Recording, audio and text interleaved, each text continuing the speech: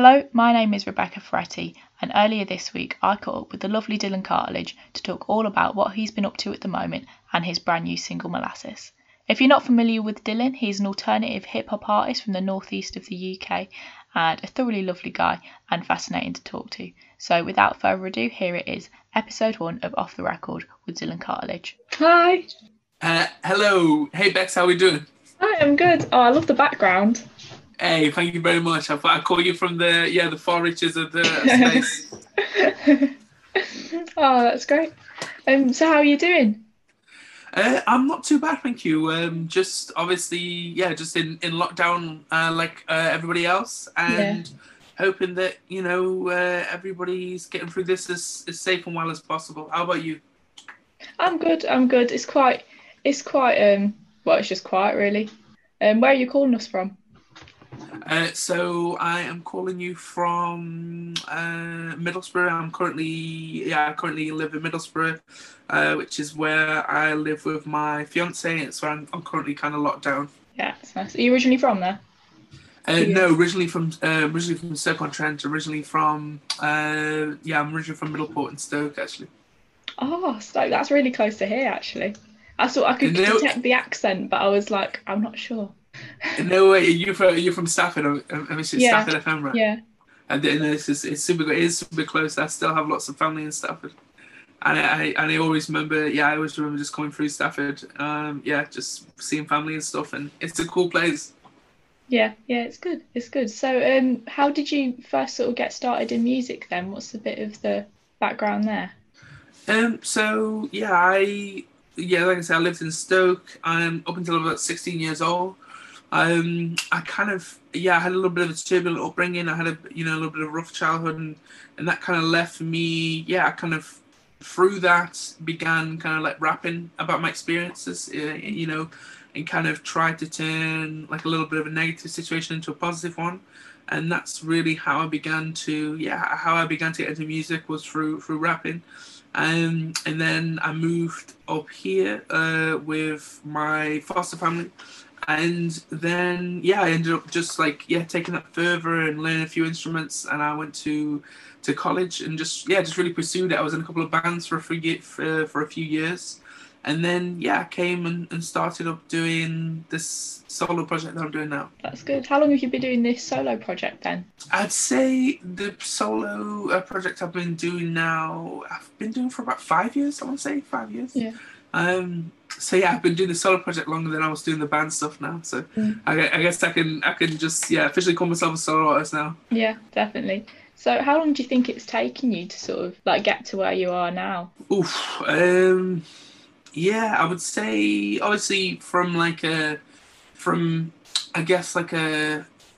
working perspective, I've been doing it full time for about 4 or 5 years. And obviously before then, obviously the band stuff and whatnot, I'd say it's taken me around about 10 years in terms of going from being in a part-time band and kind of doing it as a hobby and eventually transitioning to doing it full time. But like I say, when I was younger, and I kind of made a decision to try and do something positive and to try and make a statement, about my experiences and kind of my relationship with music. I have, hoped that I could be in a position where I can kind of bring that, dream into fruition and make a body of work about that stuff, since I was a kid. So I've probably been doing that for more probably more 13, 14 years, but yes, something around that time, I would say. Yeah.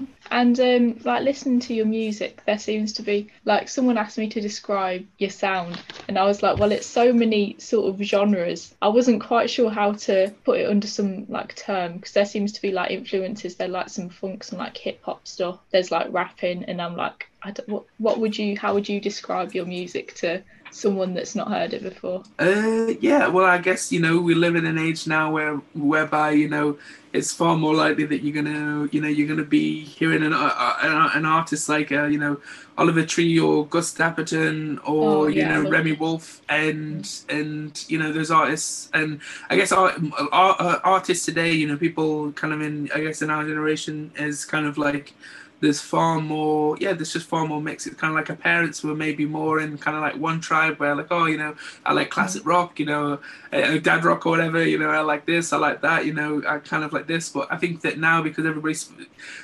exposure to all different cultures and stuff is so like, just so easily accessible, and everybody's so much more influenced by culture and music all over the world, that like, I think music and genre is far becoming a term that gets used less and less, and it gets harder to use. It seems like it's becoming like a bit of an outdated term.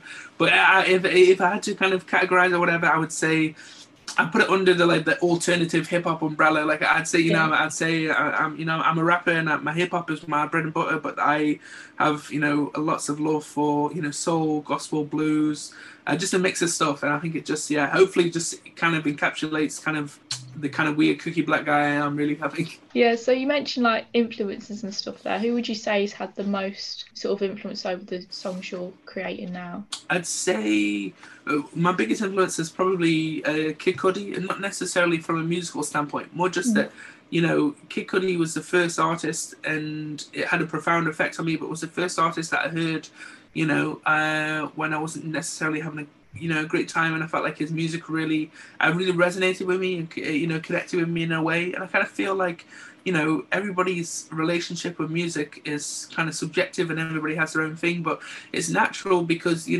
with the highs and lows in life or whatever, I think there's certain, songs that people attribute to certain phases in their life, sometimes good things, sometimes bad things, good memories, bad memories, and I think that music really has the power to really be a real special and kind of deep thing for a lot of people.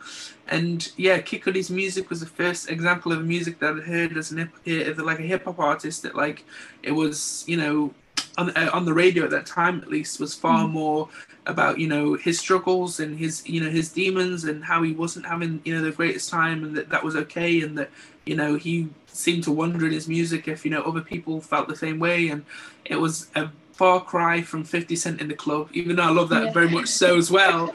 It kind of like, I found that harder to relate to. Like, I wanted to be 50 Cent in the Club, but I think I'm more related to Kid Cudi, I think. That's really interesting, yeah. So talking about like your musical process and stuff like that. So when you're writing a song or coming up with a new project, how does that normally happen? Do you start with like an idea, or does like the music just happen and then you work from that?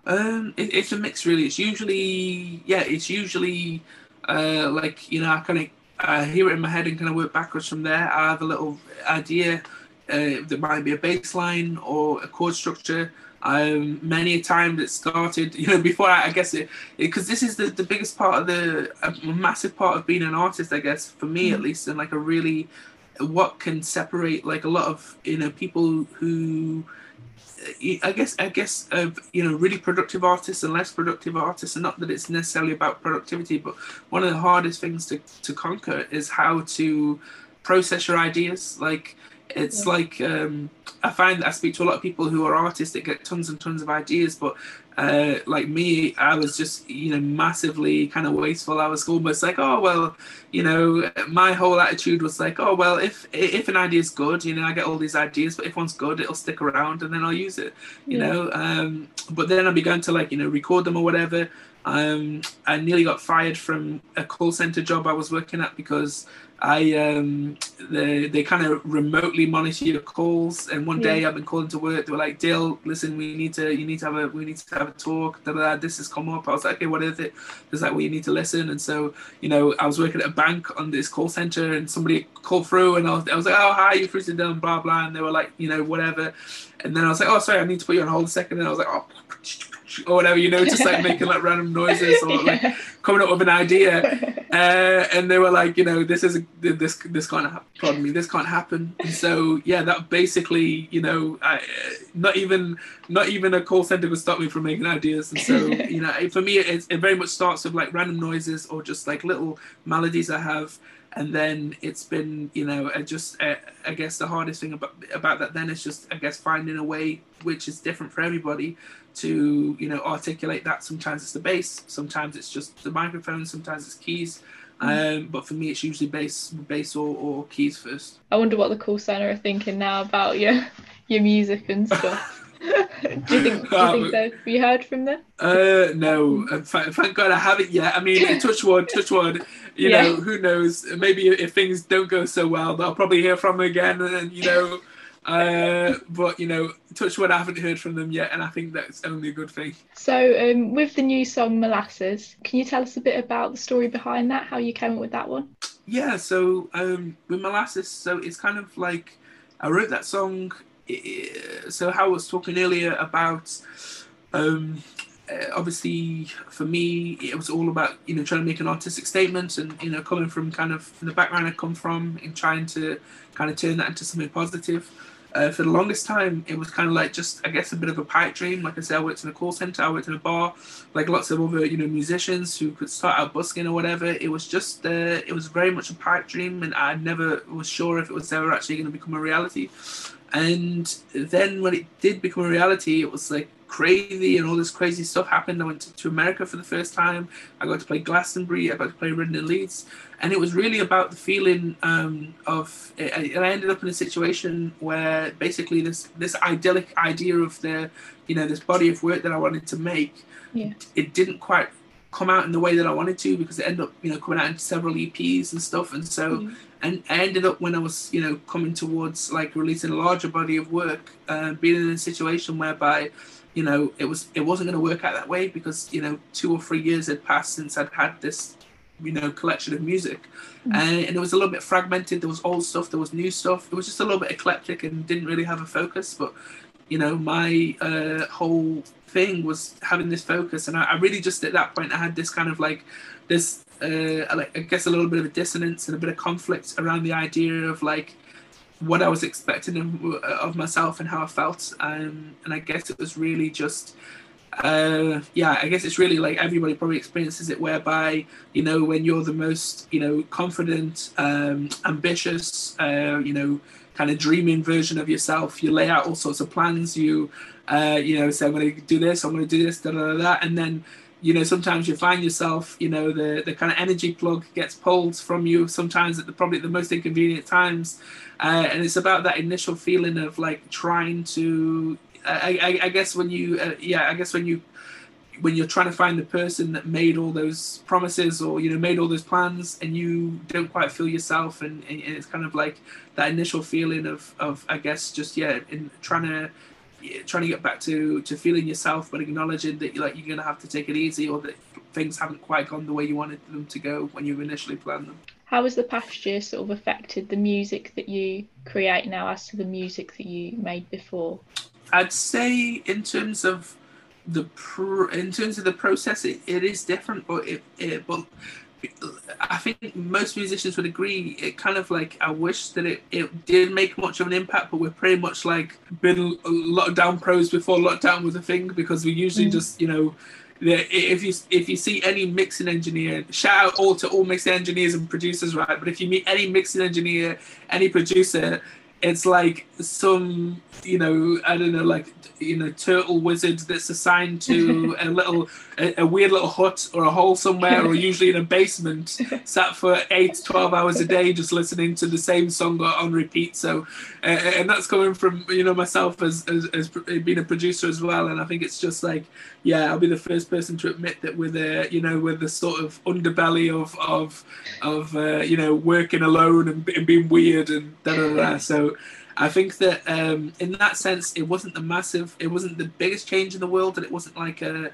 crazy shock. But at the same time, the one thing that had the most profound effect, I think, was for me, a big part of collaborating with people and creating songs is the sort of the magic in the room, is like, you know, being in a room, having a connection with somebody. And I guess it's the same for everybody in all, you know, facets of work or whatever. There's something, you know, special about working with people, and I guess getting to know people. And there's something, for me, I feel like when you make a song with somebody, or you collaborate with a producer or a mixing engineer, it's kind of like a little snapshot into the song itself, ends up being a little snapshot into like where the people that are involved making that song are in their lives at that point in time. And they're kind of like, you know, you're never kind of in the exact same place ever again. So it's interesting. But, you know, doing it over Zoom, I've basically written a whole album over Zoom. and it was difficult because a lot of that, the in-room magic or whatever has been taken away, and it feels so impersonal. It feels like, at least to me personally, as someone who really appreciates that, and it felt really impersonal, a little bit cold. And I guess to be honest, it kind of like it kind of makes it feel like, a lot of that magic in the room stuff is just waffly jargon, because like when you actually do get on a Zoom, you find that instead of making a song over 2 days or 8 hours, you end up doing it in 4 hours, because all the BS is just totally cut straight out, and you're not going for a tea, you're not talking about Coronation Street, you're not doing whatever.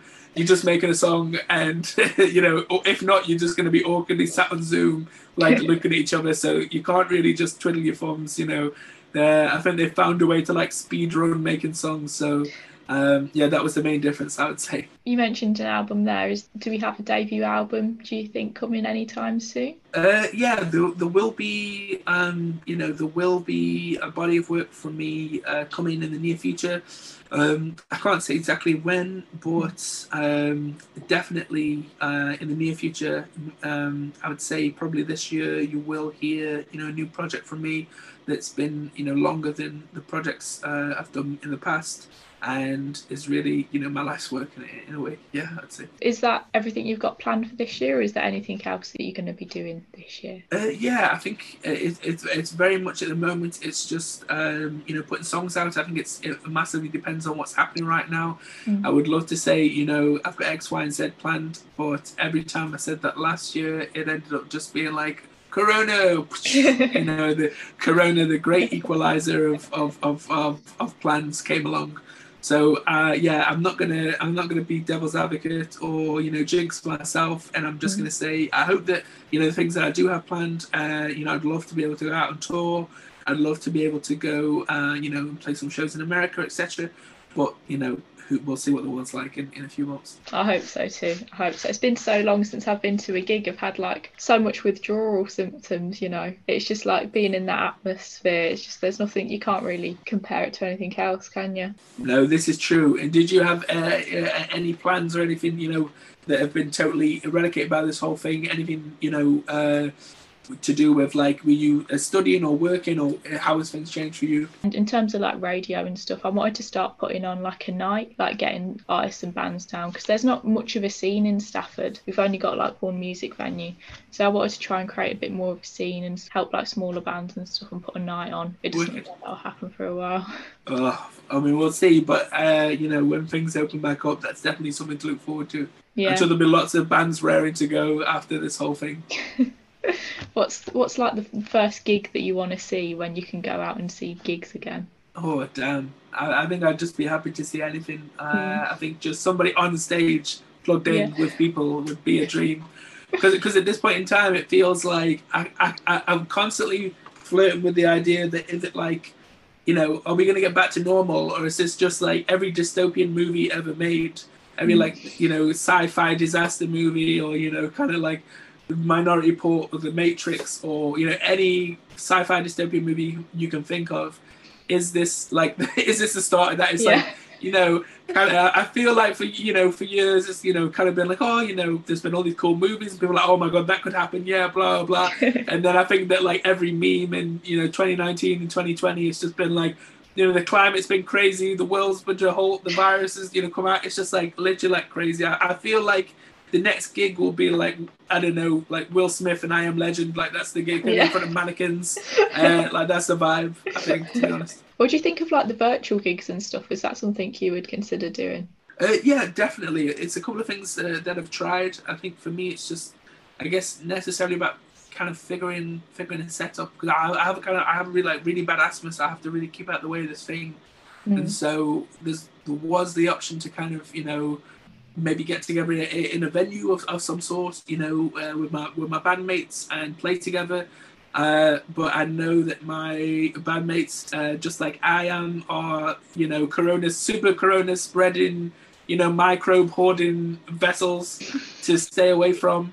And so it would just be a way of like figuring out to do it here at home, probably on my own with a bass or keys or a backing track or something. But I imagine that as more music comes out, I will fashion some way to be able to perform on Zoom and and just have a good time. You know me, I've been doing like the IG live things where I've just been doing silly little question and answers and doing stupid little freestyles and stuff. So I'm still figuring it out, but I'm sure that as the music comes out and as things start to move and progress, I'll no doubt I'll be doing some sort of virtual gig or tour depending on what the situation is like. That'll be good. So have you picked up any sort of like skills or anything in the past year then, like any sort of corona hobbies? I think apart from the obvious art of how not to kill your family, I think as everybody has picked up in that time,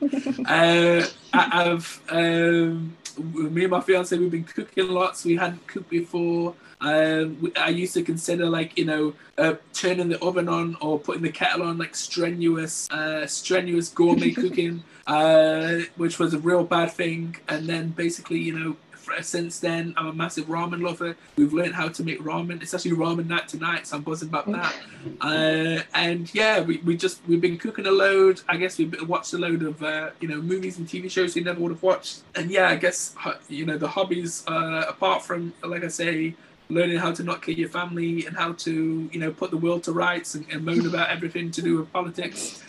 Nothing too crazy. How about yourself? Oh, I was one of these ones that at the start was like, I'm going to learn 8 new languages. I'm going to be able to do like backflips and stuff. And then really, I've learned to make a red velvet cake, and that's all I've done. Yeah.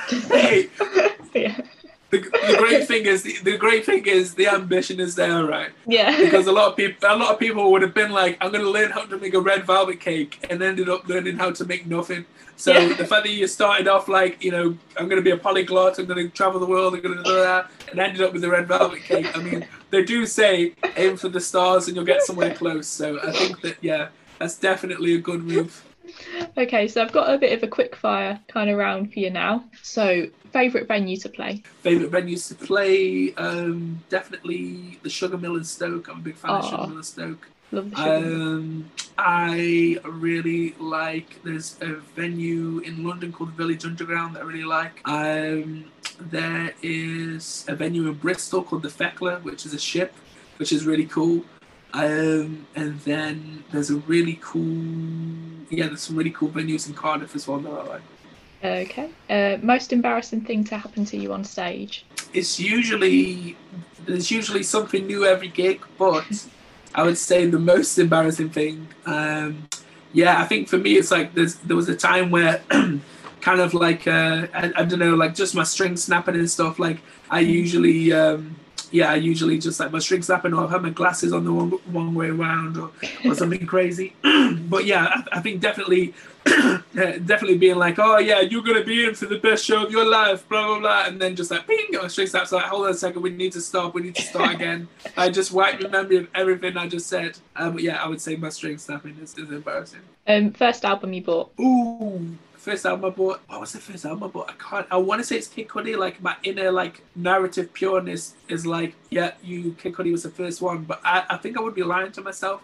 I think, oh my god, I think the first album I might have ever bought might have been like Eminem Curtain Call or something like that, or some early Eminem album where you just watch MTV and see him with like a dog on his hand, or making parodies and stuff like that. Would have been the first one, I think. If not that, then Chitty Bang, one of the Chitty Bang albums. Yeah. Last album you bought? The last album I bought was, I think the last time I bought, I've listened to lots of albums since then, but the last album I bought was when I went through my hipster phase.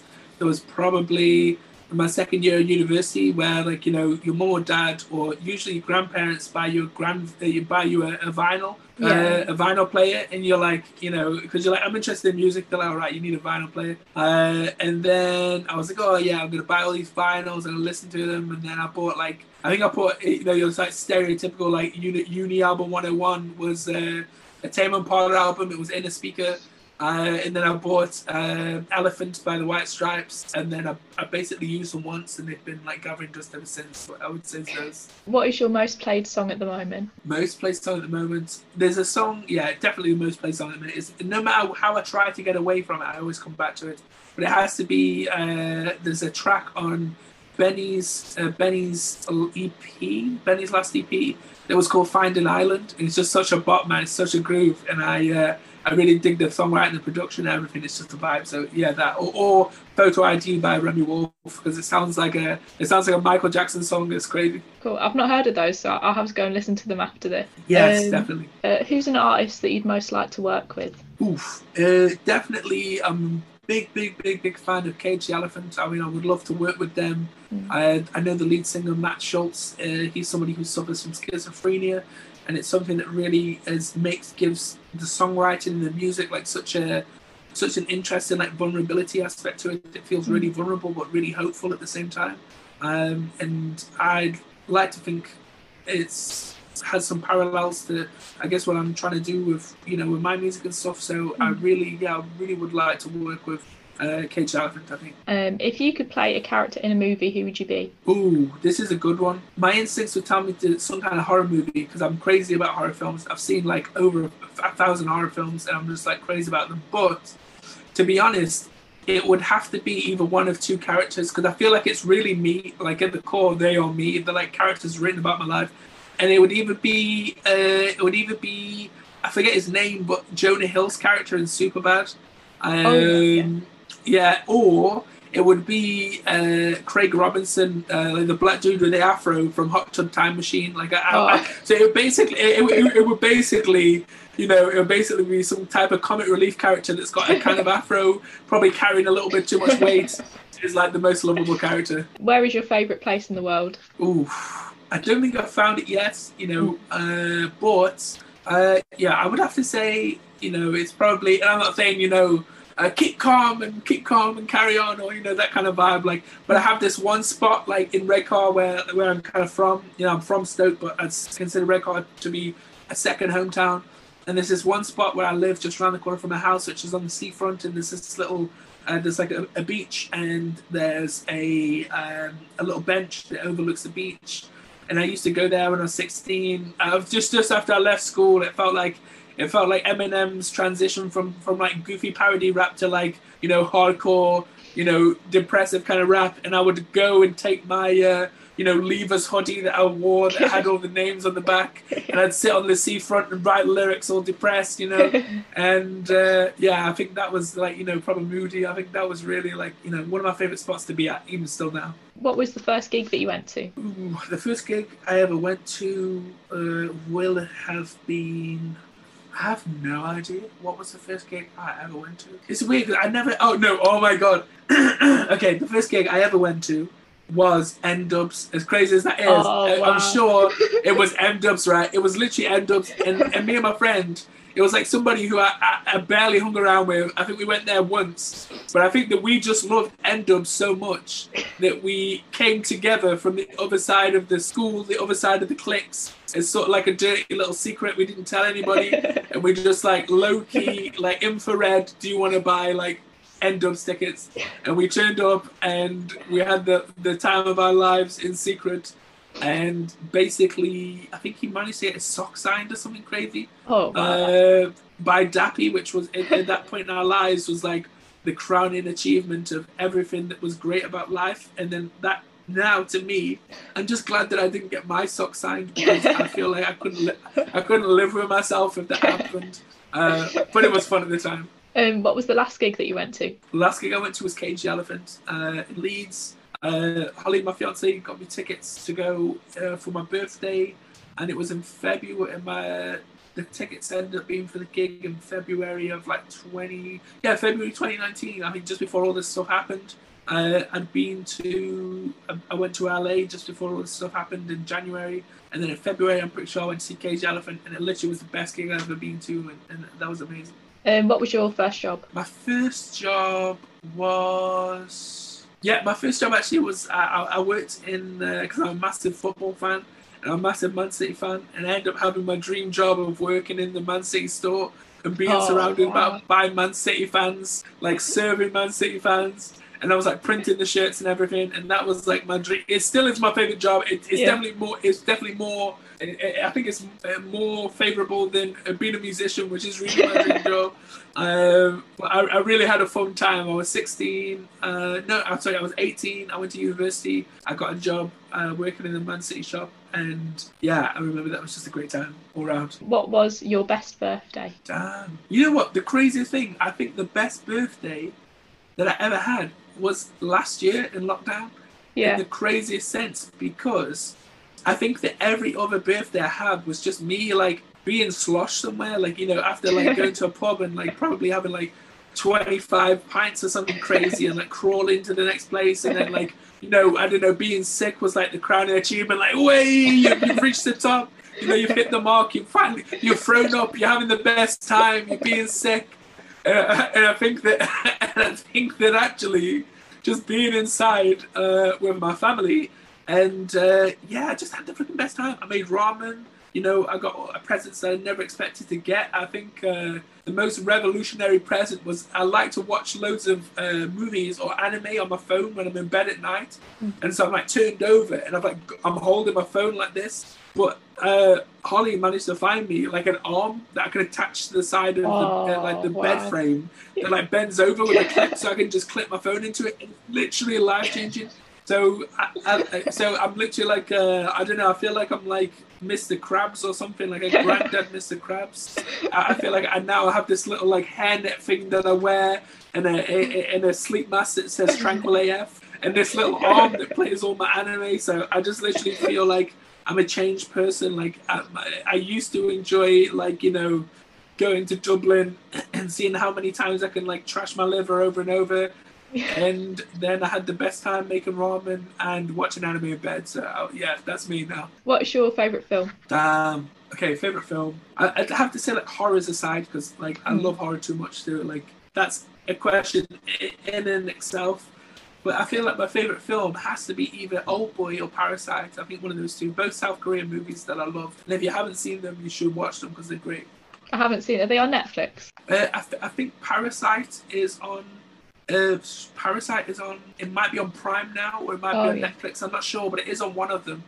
But that's basically the movie that beat Joker to the Oscar, and there was all this hoo-ha about it because it was the first. It was the first non-English speaking film to win an Oscar.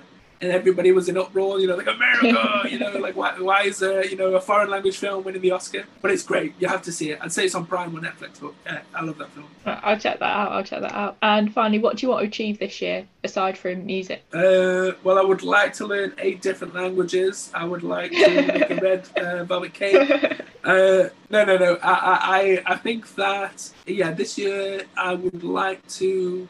I think, to be honest, like, all that anybody can ask for right now, I think I'd seen it somewhere on some cringy meme quote, you know, somewhere on the internet that was kind of like a healthy man has 1,000,000 wishes, but a sick man has 1 wish. And I think that, to be honest, I just hope that me and my family and kind of like, you know, everybody that I know kind of gets through this thing as safe as possible. I think every other sort of like ambition of mine or dream or whatever is on hold until we kind of get through this thing, because right now it just feels like anybody can be taken at any moment with this illness, and that is scary. And I think that, you know, I just hope that, you know, I hope that everybody's safe and well and gets through this thing as quick as possible. That just, you know, the anime studios keep the anime coming in lockdown, because that is like water in the desert right now, I'd say. Cool. So, also, is there a song you want to request for on the show? Ooh, yeah, okay, a song that I'd like to... it definitely has to be, given everything I've said, given, you know, all the, you know, philosophical rambling or talk about meaning and blah, blah, it's got to be 50 Cent in the club. Like, everybody loves 50 Cent in the club. Like, it can't be wrong. I think that has to be, like, everybody's got to put their, you know, raise their glasses up, pink is up, you know, lockdown, go, you know, that kind of vibe's got to happen. Yeah. So, 50 Cent in the club is my request. Thanks very much. I'll get that on for you. And if people want to hear more from you and that, where can they find you? Okay, so if people want to hear more from me, plug, they can find me at Dylan Cartlidge Music on YouTube, Instagram, TikTok, Twitter, Facebook, and yeah, pretty much anything else. You'll find me anywhere. I'm kind of like, I don't know, I'm kind of like green mold and like not the good kind, just like, you know, where you least expect me, that's where I am. All right, that's great. Thanks so much for talking to me. Thanks for coming on. It's been a pleasure. No problem. Absolute pleasure as well. Thank you, Bex. Enjoy the rest of your lockdown. And yeah, thank you very much for your time. So there we have it, the very first episode of Off the Record. Thank you so much to Dylan for being my guest on this show. It was fascinating to talk to you. Do go and check out his brand new single, Molasses, is available to buy and stream now. I've been Rebecca Ferretti, and join me next time when my guest will be one of the brightest new bands coming out of Australia. They are Jet City Sports Club, and they will be talking to me all about their brand new single.